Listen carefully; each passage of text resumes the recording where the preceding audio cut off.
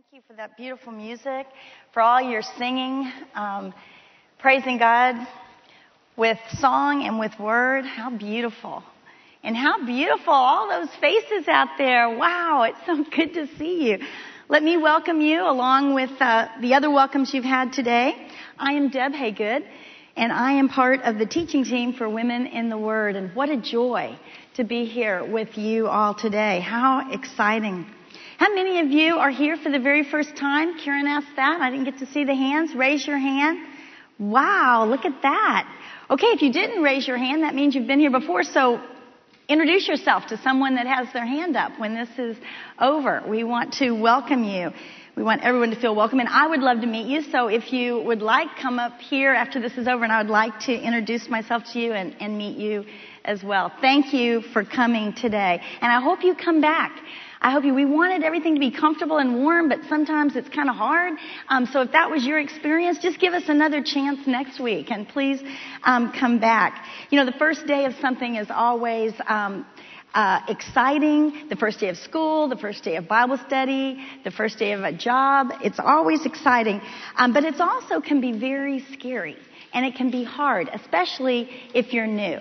So we know, those of you that are new, that this might have been hard. Thank you for the courage it took to come. Now, I know about being new. Some of you know this story. You've heard it before. But I came to TCU from Miami, Florida, and I didn't know one person in the state of Texas. And so I came. This story is about orientation. Some of you might have heard. First day of orientation, I'm in Shirley dorm. And we were given roommates in alphabetical order. And I meet this gal. And let me say right up front, this was God's providence, because she was wonderful. I loved her. We were roommates all through TCU. I was in her wedding. She was in mine. And she lives in Louisiana. We are still great friends today. So that was God's providence. So she's walking with me. We're leaving with a group out of the dorm and going to eat dinner this first night of orientation.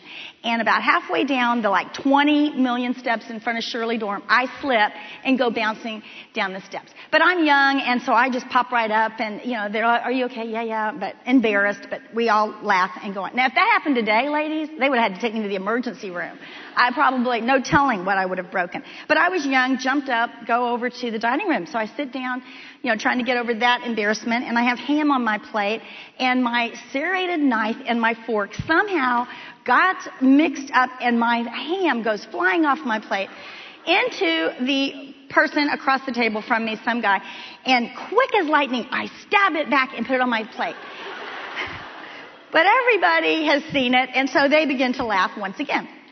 And I'm thinking, oh my goodness, when will this night be over? But then the worst thing happens. They begin to tell Aggie jokes. I'm from Miami, Florida. I say, "What's an Aggie?" Silence descends at the table. They look at me like I've got two heads, and I'm thinking, oh my goodness. And my sweet roommate, who I've just met, that is my lifelong friend, she says, "Well, an Aggie is someone that goes to A&M. Which still didn't tell me much, but I thought, okay, I'm just going to button it up, and this is Texas, and eat my dinner in silence. Ladies, that was just the first of many stories that I have my first year at TCU. I know what it feels like to be new. It can be hard. So thank you, those of you that are new, for being courageous and coming today. And please come back. Please come back and join us next week, because we're going to be studying Daniel this whole semester. And Daniel knows what it's like to be new, because he was taken captive to a foreign country. So he had a new culture. There were new clothes and new food. Everything was new. And how hard that must have been for Daniel. So if you're new, then you're in good company this semester as we study the book of Daniel. Daniel is the author of the book of Daniel, and we're going to look at it for the next 11 weeks. We'll finish up right before the Thursday before Thanksgiving. And we're going to look at every chapter and every verse. And we've given you some homework or some study questions, and we do not want this to be a pain. This is for you to be able to look at the passage of Scripture, to look at the chapter in Daniel before you come to Bible study on Thursday, to be able to read it and to think about it and to ponder it. don't give this to you to stress you out. We don't want you to be stressed out. We want you to be able to come to your small group, a little familiar with the passage, and give your thoughts on it and listen to the thoughts of others, and it's going to be a great time. And then you'll come in here, and there'll be a teacher that will give some additional comments. And by the way, let me tell you, the teaching team for this semester is Amy McConnell, Anjanette Walshhauser, Vanita Jones, Wendy Lyon, Lynn Kitchens, and Shelley Davis. So you'll see those faces up here as well this semester. And we didn't come up with these questions to make you worried. We're not grading them. We're not checking them. These are for you. We want you to enjoy the questions. We want you to be able to ponder them and to let the Word of God go deep in your heart. Let these questions lead you into the Word of God so that you are drawn closer to Him. Ask the Holy Spirit to give you insight so that you might know God better as you look and read and think about this passage of Scripture. This summer, I read the biography of Dietrich Bonhoeffer, and it was great. He was an amazing man. He was a German theologian and pastor in Nazi Germany, and he took a stand against the Nazis for the way their stance and their treatment of the Jews. And in this biography, there are many letters that he wrote, and I just wanted to read a little excerpt from this letter that he wrote to his brother-in-law. And this is what he says. First of all, I will confess quite simply, I believe that the Bible alone is the answer to all our questions, and that we need only to ask repeatedly and a little humbly in order to receive this answer. One cannot simply read the Bible like other books. One must be prepared really to inquire of it. Only thus will it reveal itself. Only if we expect from it the ultimate answer shall we receive it. That is because in the Bible, God speaks to us. And one cannot simply think about God in one's own strength. One has to inquire of Him. I love that because I believe that too. God speaks to us through His Word. In this Bible, we hear the voice of God. It is God's love letter to us.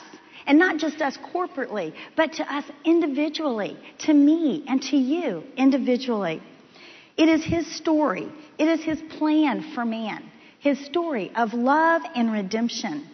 His story. When we write that out, it spells history. So history, all through history, we see God in the center of it. He did not create us to leave us alone and to leave us with questions. He wants us to be in relationship with Him, to enjoy Him and to enjoy life. And that's why Jesus, the Son of God, came to earth. God the Son came to earth so that we might know God. And it's through the cross that we can have a relationship with Him. That is why we are here today. We are here to study God's Word because it brings us closer to Him. And we find these answers on how to live each day.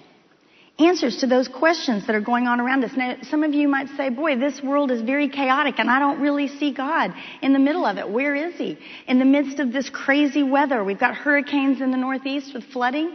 And here in Texas, we have record high temperatures with drought and fires. And the economy, that's kind of sketchy. I mean, the stock market, is it up or down or what's going on? And then the political arena, I don't even want to get into that. What's going to happen when we have to vote next year? It's kind of crazy out there. How can I really believe that God's in the middle of that? Where is God in this chaotic world? Or maybe you trust God, you believe He's there, but you're thinking, hey, I'm in a hard spot right now. And the pressures of the world are so great. They're trying to squeeze me into their mold. I don't know if I can stand up against it. All these answers are in the book of Daniel. Because it was a chaotic time for Daniel. Daniel's whole country had been defeated and taken into captivity, and they were living in a foreign land. I'm sure they were saying, where is God in the middle of this? And Daniel, there was great pressure put on him to conform to the society of that day. And we're going to see how he stood up against that, how he stood firm. And we'll see those answers in the book of Daniel. And I think as we study this, that it will change us because the Word of God changes us. That's what that song just said. Ancient words impart That's what my prayer is for you, that we will study these ancient words and grow closer to God as we do that. Daniel is an amazing book. It is interesting and it's intriguing. It has those wonderful, well-known stories. We might call them simple stories that most of us heard when we were little children. And then, on the other hand, it has those complex and highly symbolic visions that are difficult to interpret, yet they're foundational for our understanding of the end times. The book of Daniel is about Daniel, but more importantly, is about Daniel's God.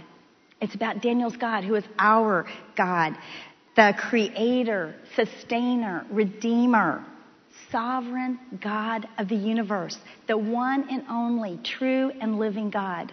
That's Daniel's God, and that's what we're going to be looking at this semester. Daniel's life and his ministry spans the entire 70-year period of the Jews' captivity in Babylon. And in Daniel, we see his personal adventures as well as his prophetic visions. It's about half and half. The first 6 chapters are the stories of Daniel. The last 6 chapters are those prophetic visions that God gives Daniel. But we're not going to study, let me just say that right now, we're not going to study it in order, because chapters 7 and 8 actually happen after chapter 4 and before 5. And so for this study, this time, we're going to study it like that and put them in there. So if you're looking at your questions and they seem out of order, it's okay, because they are. But we're going to look at it all. Just know that after chapter 4, we have 7 and 8, and then we'll go back to 5, 6, and so forth. Woven all through these verses, we see God's purposes and plans of sovereign control over all things. His sovereign control. You know, Daniel is written partly in Hebrew, which is the language of the Jews, and some chapters are written in Aramaic, which is the language of the Gentile. So not only does Daniel provide hope and comfort to the Jews, whose nation was destroyed by the Babylonians, he also offers comfort to the Gentile, to the Babylonians, and to the future believer, and to the future church. That's us. Now, we might not get all these prophetic visions exactly right, but we will be seeking God all 11 weeks. And I know that along the way, we are going to see a mighty, powerful, loving, sovereign God. Our God who is in control. And my prayer is that our faith will grow and that we will trust God more and more as we learn that He brings all things and all people under His rule. As we see God's faithful plan, as we see His control over history, as we see these things come to pass that we read about, our faith will deepen and we will grow to trust Him more and more and be able to follow Him in faithful obedience. Trusting Him. I love what Amy Carmichael said. She was a missionary to India, and she used to put the word lean in place of trust. So instead of trust on God, she would say lean on God. Trust in Him. Lean into Him. And you might want to think about that word as we study and talk about trusting God this semester. Lean on God. So let's turn to Daniel 1, and we're going to look at this first chapter today. We're going to start with verse 1. And I love chapter 1 because it gives us, it sets the stage for the whole book of Daniel. In chapter 1, we have these major themes of Daniel introduced to us. So we're going to look at that today. And then we're also going to look at a little background, what's happening to get here. And then we're going to learn a little bit about Daniel, actually quite a bit about Daniel in this first chapter. So if you'll turn, I will read chapter 1, verse 1. In the 3rd year of the reign of Jehoiakim, king of Judah, Nebuchadnezzar, king of Babylon, came to Jerusalem and besieged it. So what we have here, Jehoiakim is king of Judah. That is the southern kingdom of Israel. The northern kingdom has already been taken into captivity by the Assyrians. And now it's 605 BC. The Babylonians have defeated the Assyrians, and they're going up against Judah. And it says he attacks the city of Jerusalem, and Nebuchadnezzar takes captives and valuable articles back to Babylon. This is the first of 3 waves that Nebuchadnezzar comes in before he finally defeats Judah. And it's in this first wave that Daniel is taken captive to Babylon. In this first wave, 605 BC. And I guess this would be a good place to look at the map, if we can put that up. You have that in your, I think in your packet with your outline and your verses. And I thought this would be important to look at this map of, it may be easier to see in your notebook, but up in that left-hand corner, you see right underneath the word Canaan, you see Jerusalem. Follow that to that little dot. That's the capital of Judah. That whole little area around there with Bethlehem and Jericho, that's Judah, the southern kingdom of Israel. And then if you look straight over to your right, you will see Babylon. That is the city, and then that is the empire that's going to take over. And right above it, you see Assyria. Now, the Assyrians were the world power, but now the Babylonians have taken over. And then if you keep going to the right, you're going to see Persia, and we're going to talk about Persia because that's who's going to take over the Babylonians at the end of this 70-year period of captivity. So that's your map. There's going to be other times we might want to refer to it, so keep that handy in your notebook. And I want to go on to the second wave, which was 597. Nebuchadnezzar returns to Judah because now it's King Jehoiachin who is the king, and he's supposed to be a vassal, but he gets rebellious. So Nebuchadnezzar comes in and defeats that battle and takes Jehoiachin into captivity. And it's also when he takes Ezekiel into captivity. But Ezekiel doesn't go to the palace. He goes up north kind of in a work gang. And then finally, on the third trip, Nebuchadnezzar, after a long siege, defeats Judah. They tear down the walls of Jerusalem. They burn the temple. They destroy the city. And the Jews that are left alive are taken into captivity to Babylon. And this is 586 BC. Now, we learned last semester as we studied Isaiah that God told his people then that God was going to punish them, that they were going to go into captivity if they did not turn back and follow God. In fact, that's why we're studying Daniel this semester, because of that prophecy. And I thought it would be neat to see what actually happens when that prophecy of captivity is fulfilled. Now, some of you are sitting there thinking, hey, wait a minute. I didn't study Isaiah last semester, and I don't remember my ancient world history. I don't know who in the heck Jehoiakim is. I sort of remember Nebuchadnezzar. What is going on here? So before you run out screaming, I'm just going to give a little review for those to kind of get you up to speed right here. And it's going to be a real brief review. Those of you that know this, just, doze off for a second. But the story begins in Genesis. And God calls out Abraham.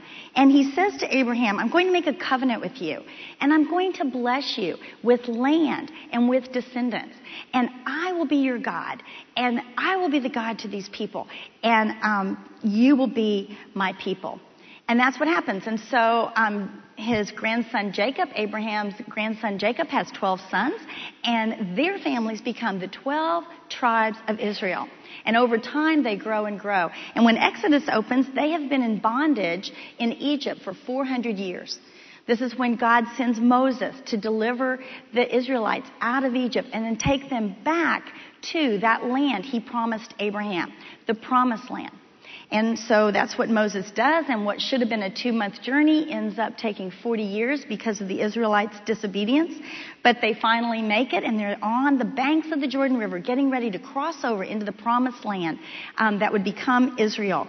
And on these banks, Moses reminds them of who God is. God is your God. You are his people.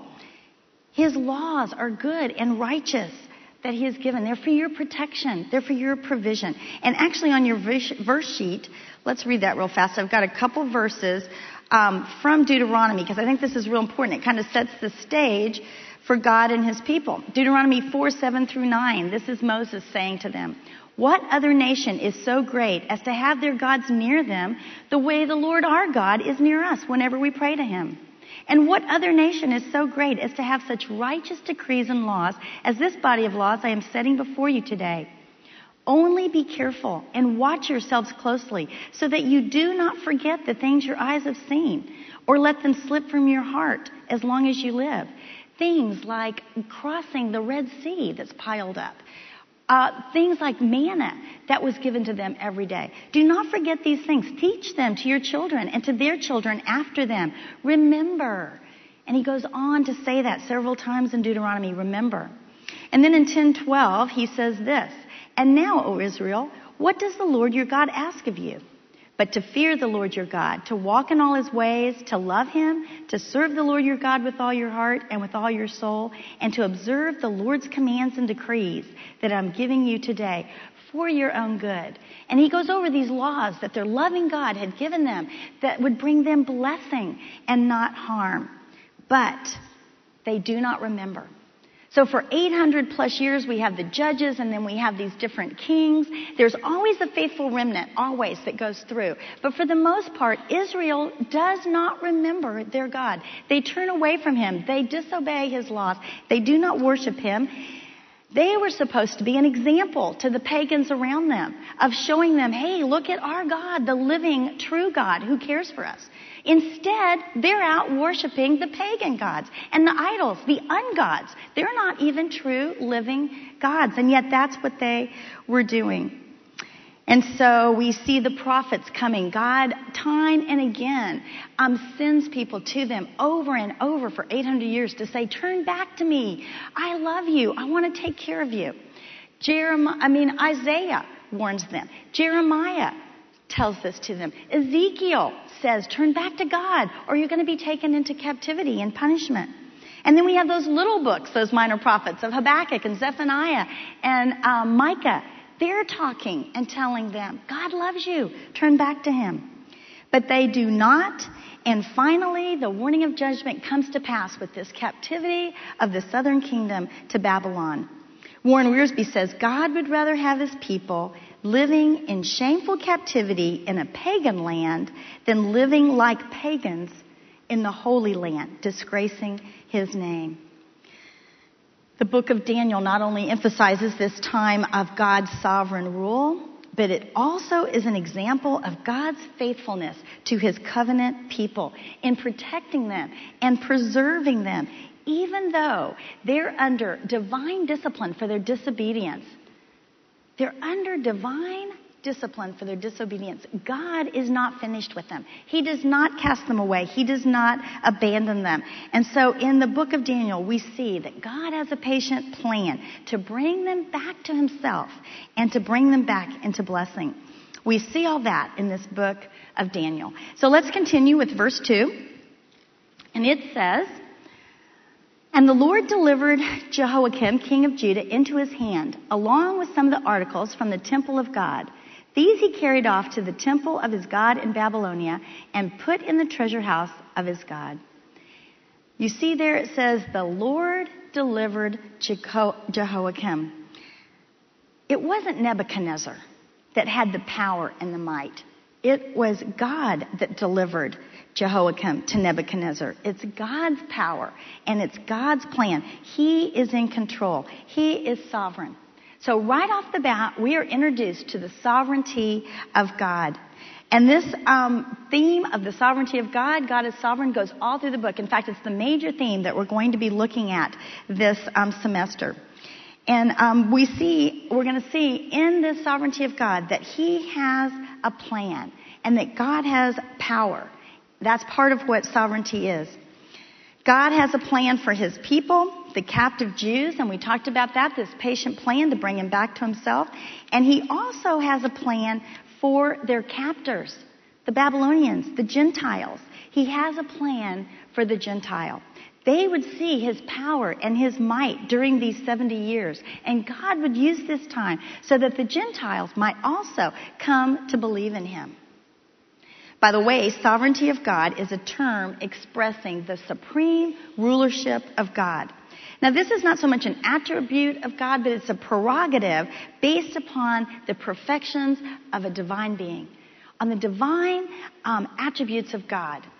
So that even though the sovereignty of God is absolute, he is under no external restraint whatsoever. Remember that, ladies. He is under no external restraint whatsoever. But this doesn't mean it's some sort of dictatorship, because the sovereignty of God is characterized by his perfect justice, his perfect holiness, his perfect love, his perfect faithfulness. And when we understand the sovereignty of God, it gives us great confidence in who God is. It's foundational in our faith going deeper. We see the sovereignty of God in His creation. We see it in His plan and provision for His people. We see it in redemption. The sovereignty of God. God is sovereign, a major theme in the book of Daniel.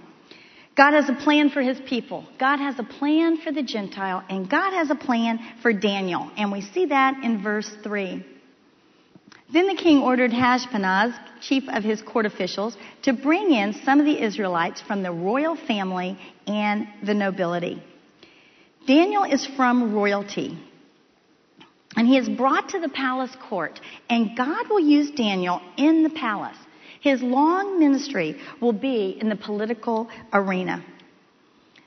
Now, you might put in that blank there, royalty or nobility. We see that Daniel is from a royal noble family. Probably his mother or his dad was somehow related, maybe the sister or brother, to the king of Judah. So he is royalty.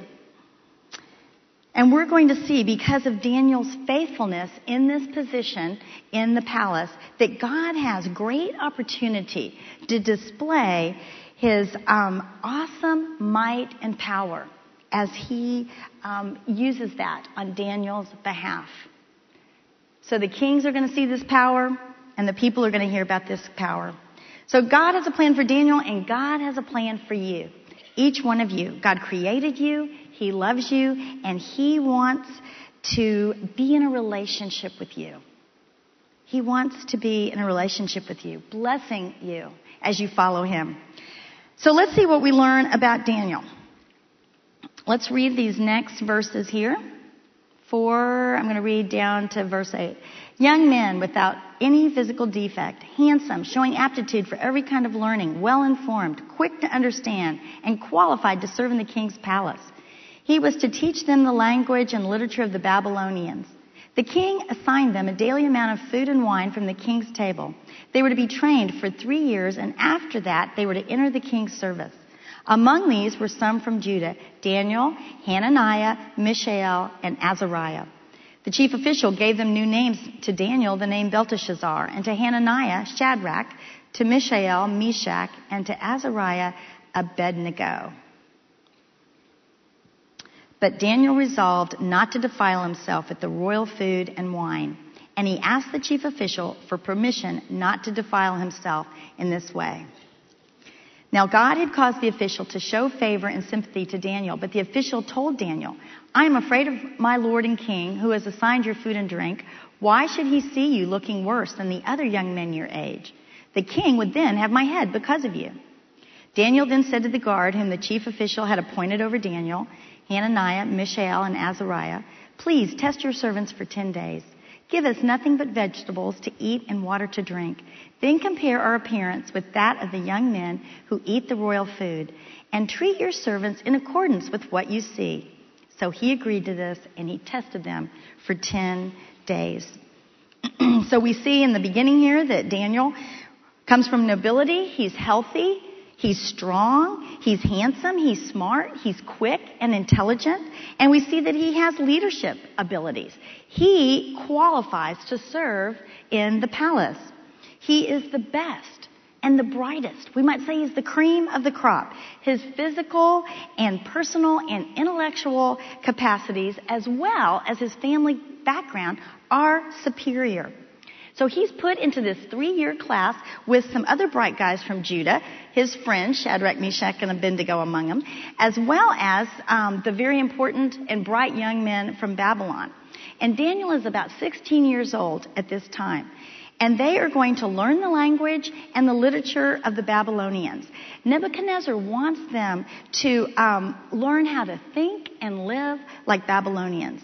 So Daniel's given a Babylonian name, Belteshazzar. We saw that along with his 3 friends. Now their Hebrew names, and we don't have time to go into it, all had something to do with God. Like Daniel's name means God is my judge. These new Babylonian names all have to do with the ungods of Babylon, such as Bel and Aku and Nebo. And then it says they were given food and wine from the king's table. And this is where Daniel draws the line. This is where he draws the line. And it says here in verse 8, he does not want to defile him. Now, why is Daniel okay with learning the Babylonian language? He's okay with the Babylonian name, and yet he does not want to eat their food. He's not okay with that. Verse 8 tells us that it would defile him. And why is that? Now, God had given laws to the Jewish people about food, about handling food and what foods that they were forbidden to eat. And all that is important. But even more important than that, the meat was most certainly sacrificed before these pagan gods, before it was offered to the king and then to these guys. And that was against God's law.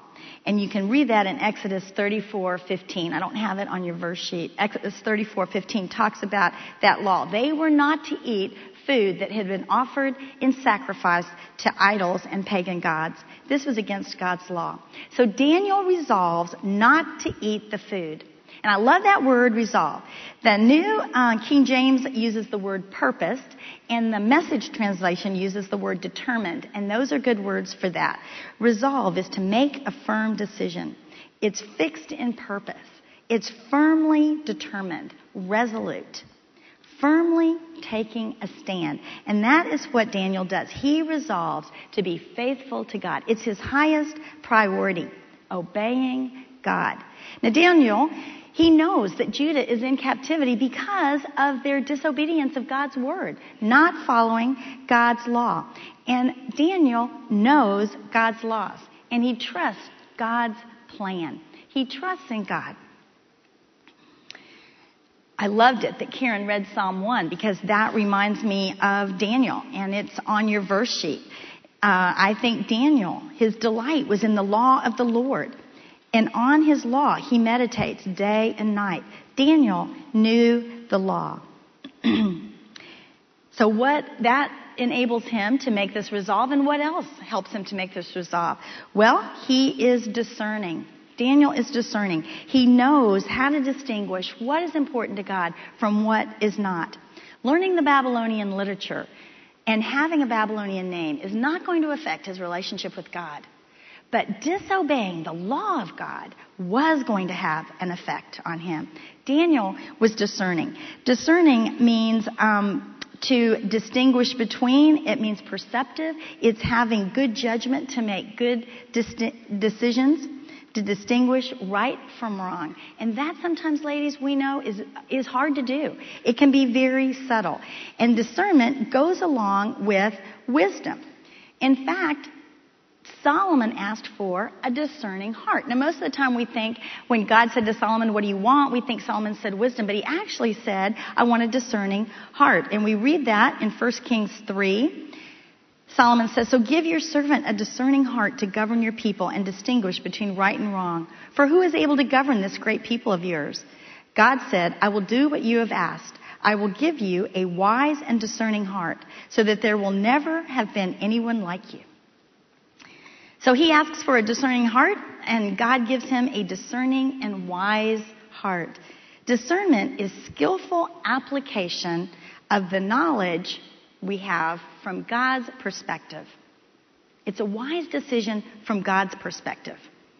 We need to be discerning women. Ladies, we need to be discerning. And we can only do that by knowing God's word, knowing who he is. And we learn that by studying his word, listening to him, so that we know what he desires, what is dear to his heart. It can be very hard to be discerning today. All kinds of voices are speaking to us in subtle ways in the world around us. And so it's hard to distinguish what is really right. And sometimes the world mixes a little truth with lies and we get confused. We have to spend time with the Lord every day, listening to him, talking to him, reading his word, so that we can have that wisdom and discernment that makes us discerning women. There's many examples of it, from little things to like, does it really matter what my junior high daughter wears, to our attitudes that we begin to develop that come from the world around us. A good example of this, or an example, you decide if it's good. My husband and I went to a lot of movies this summer. We didn't see very many good movies. One movie that we saw, and I don't usually go to see R movies because it's just, too much everything. But let me tell you, those of you that don't go to the movies and have teenagers, PG-13 is the new R. I mean, it was amazing to me, the stuff in those PG-13 movies. So if you have a 13-year-old, don't let them go see it. Anyway, my husband and I went to see a movie. I'm not saying you should see it or not, but it was called Columbiana. And it's about this little 9-year-old girl, and her parents are killed in front of her. And she's in a foreign country, and it's kind of the mafia bad guys of that country, and they kill her family. And she resolves right then, at age 9, that she is going to grow up and she is going to kill those people responsible for her parents' death. And so she's very resourceful. She's very smart. She gets out of the country. She gets to America. She finds a cousin. She lives with him, and sure enough, she grows up to be this stone-cold assassin, killing the really bad guys in search of those that were responsible for her parents' death. And that's what she does. At the end of the movie, she does that. But in the meantime, she loses everything that she loves and is dear to her. And it was a well-done movie, and you kind of like this girl, and she's smart, and she's determined, and she's quick, and, she is passionate about this. She stays focused. And so you walked out of the movie, and I said to my husband, Scott, well, I think that was a good movie. And then I began to think, really, the whole theme of that movie is against what God says in His Word, because God says, revenge is mine. It's not yours. It's mine.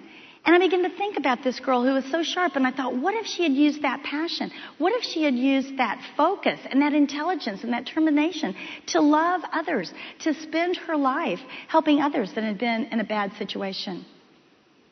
She was killing the bad guys, and so we walk out and we start to think, well, I guess that's okay. And then we begin to think, it's okay for me to get back at that person that hurt me, and especially young people that aren't all that discerning.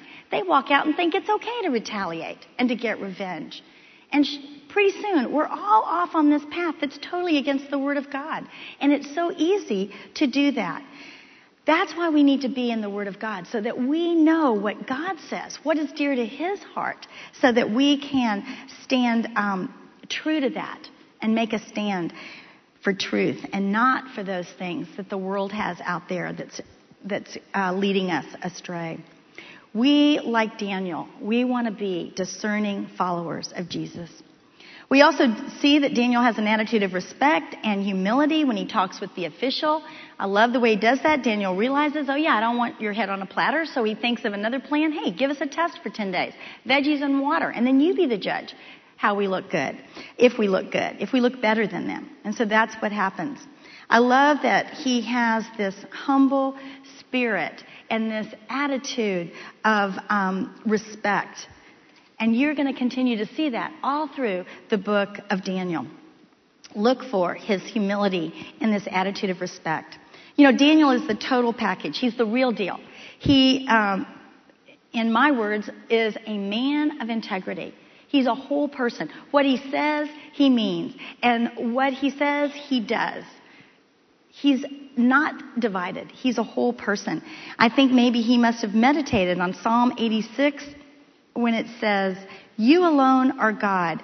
Teach me your way, O Lord, and I will walk in your truth. Give me an undivided heart that I may fear your name.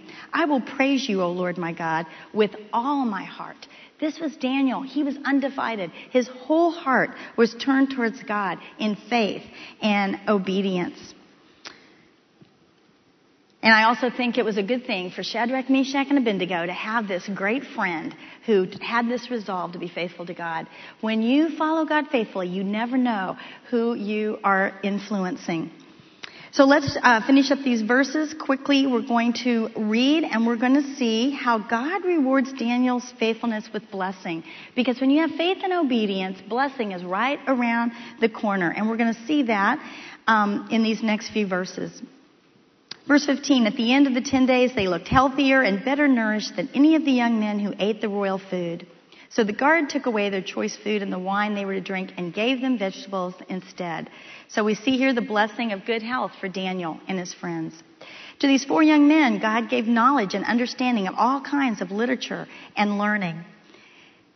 Now, knowledge has to do with reasoning skills. It's that thought process. They knew a great deal about science and the arts and literature.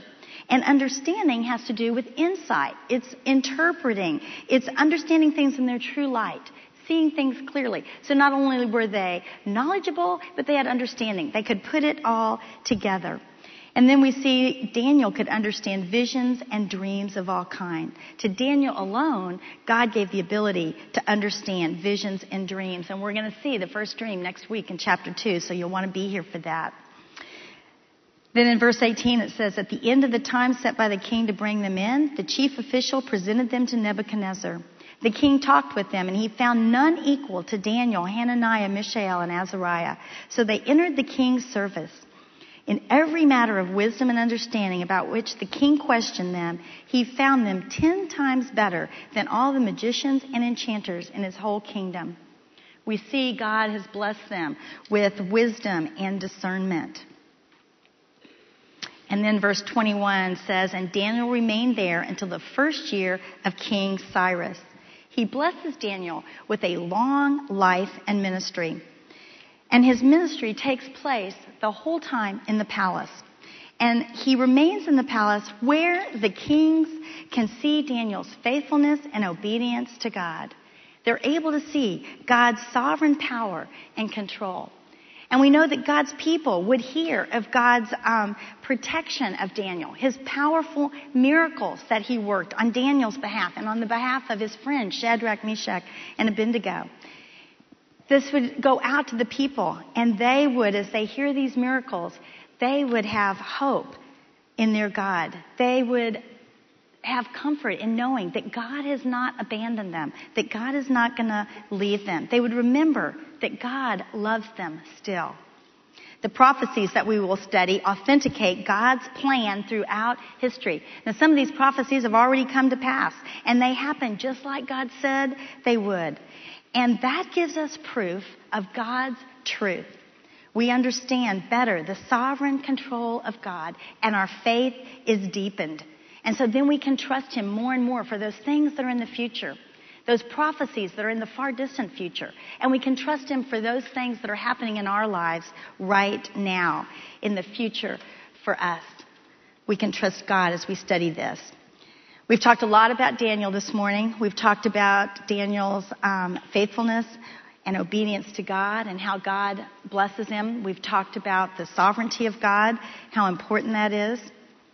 And the last thing on the outline is, have you resolved to faithfully follow God? And I didn't ask that question to make you feel guilty. I don't want anyone to feel guilty. I'm just asking it so that you individually can think about, where are you this morning?